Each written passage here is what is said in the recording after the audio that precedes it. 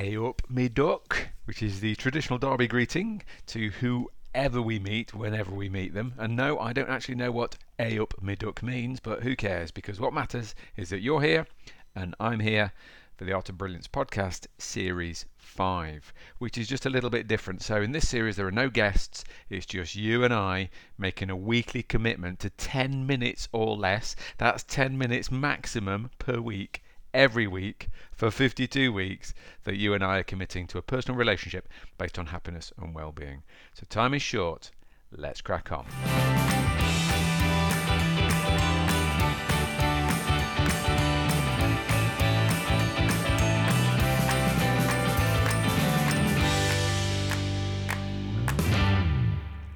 Righty-ho, dear listener. Today I'm doing a little reading from a book that I wrote with my mates and work colleagues, Pooley and Sanj, who are extraordinary, by the way. They added so much value to a book called How to Be a Wellbeing. So we wrote it sort of just pre-pandemic, and then it sort of came out just pre-pandemic. And it's I don't know if I upset the guys when every time I talk about the book I say it isn't a life-changing book, it isn't like an earth-shattering new information book, but How to Wellbeing is a beautiful sort of nicely crafted semi-humorous take on 22 rules that if you live them it might not change your life, it'll get your life back to where it already should be. Alright, now there's 22 rules in the book. I'm just going to read you, and I'm reading off my laptop. I'm not sure these won't be exactly the same words as in the book because this was before. This is when we were editing it. But this, I'm reading you how to break up with your smartphone, right? Which was originally rule number 18 in a rule of 22, a book of 22 rules.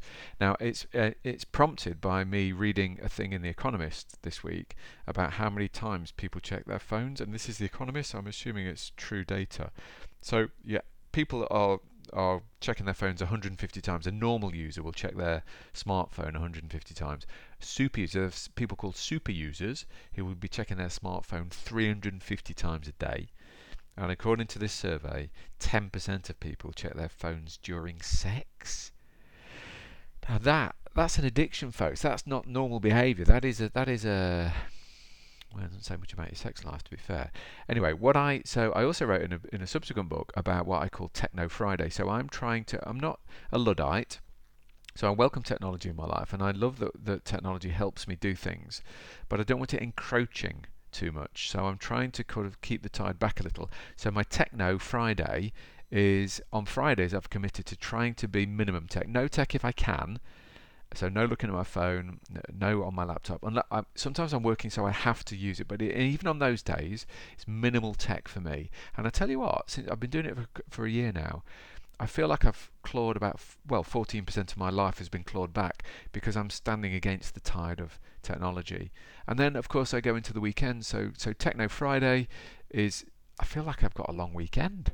Because then weekends I'm tech light anyway. Anyway, that's me. You can do what you want, folks. I'm not suggesting you have to give up your mobile phone and your Netflix accounts. Of course not. They help you in life. But here's rule number 18.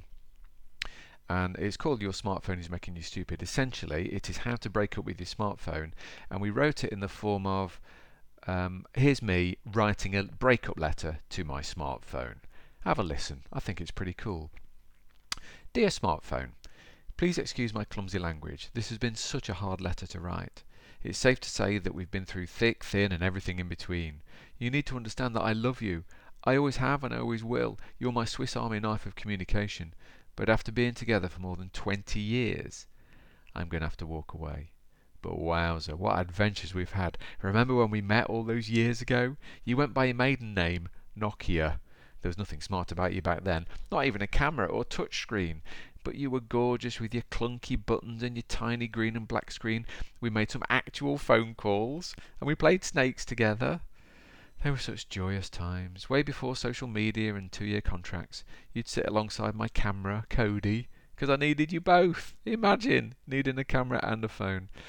Anyway, somehow over the last 10 years something's not felt right. You've changed. Right, well, your size has been over the place for starters. You started big, then you went tiny, then went through a flip phase, and now you've ballooned again. Must be all that all-you-can-eat data. Binging is not good for you. And your screen is massive, and of course, you've glammed up, all swanky, full colour and swipey and all those apps. Our relationship, you see, has become a bit complicated. You've become complicated. Plus, you never leave me alone. All those reminders, emails, notifications, WhatsApp groups, and your constant buzzing, even in the middle of the night. These last few years, you've become a bit needy. But the worst bit is that as you've changed me. And not, I might add, for the better. You bring out the worst in me. In fact, and please keep this to yourself, I'm not sure I even like me anymore. Cutting to the chase, there's only so long that I can stay in an abusive relationship.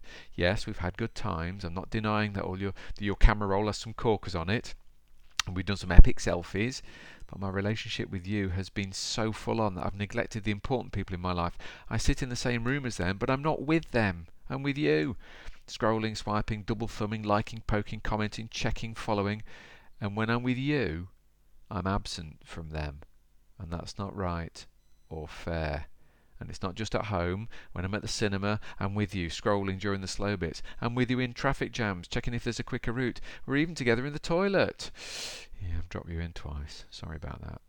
The final straw was that I noticed you were trying to wheedle into my baby niece's life. She's 5 months old, for heaven's sake, and already she's wanting to hold you, touch you, scroll you, chew you. Like I say, your neediness has become a bit of an issue. So me and thee, sometimes we can spend a whole 8 hours together. That's 50% of my entire waking hours, half my actual life. I'm not going to get those hours back. I've frittered them away. And recently I started to add up the hours, and it made me scared. Scared of the things I won't have done, the sights I didn't see, the moments that passed me by, and the people I neglected to spend time with.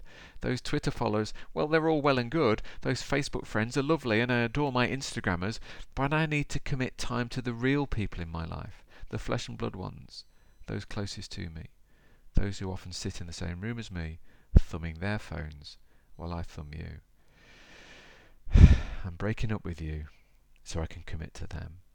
And I don't want this to be a character assassination, but you might need to take a good long hard look at yourself and what you've become. You know, an all-consuming, attention-seeking flirt, a pic teaser. Look at me, let me show you this, look at this funny cat. Ultimately, it's your possessiveness that's driven me away. You're controlling, and I need to do something to wrestle my life back, so I'm proposing that we cool it. As I said at the start, it's not a lack of love. I love you, I will always love you, but I need some time and space to get my head together. I'm suggesting we cut down our time together by 75%. I already know I'll miss you, and I'm certain I'll be tempted, so it's got to be mutual. You've got to agree to me switching off all notifications and all alerts, deleting a swathe of apps, living 75% in airline mode, and, I'm not sure how to say this, we can't sleep together anymore. No more between the sheets action. No more between the sheets action, sorry. That bit's over for good. I know. I'm so sorry. I can actually feel tears welling. You're going to have to agree to sleep on the sofa or in the spare room, or if you prefer, I can put you in the drawer with Cody in the kitchen. But you can't be the last thing I see at night and the first thing my bleary eyes lock onto in the morning. It's just not healthy. You say you're all about freedom, but you're not. I feel trapped. You say you're all about connection, but you're not. I feel lonely. I've got a life that needs living fully. That means I'm truly committed to less you time and more me time. Because I know that a better me is the key to better relationships with my family and friends. Dear smartphone, thanks for the memories.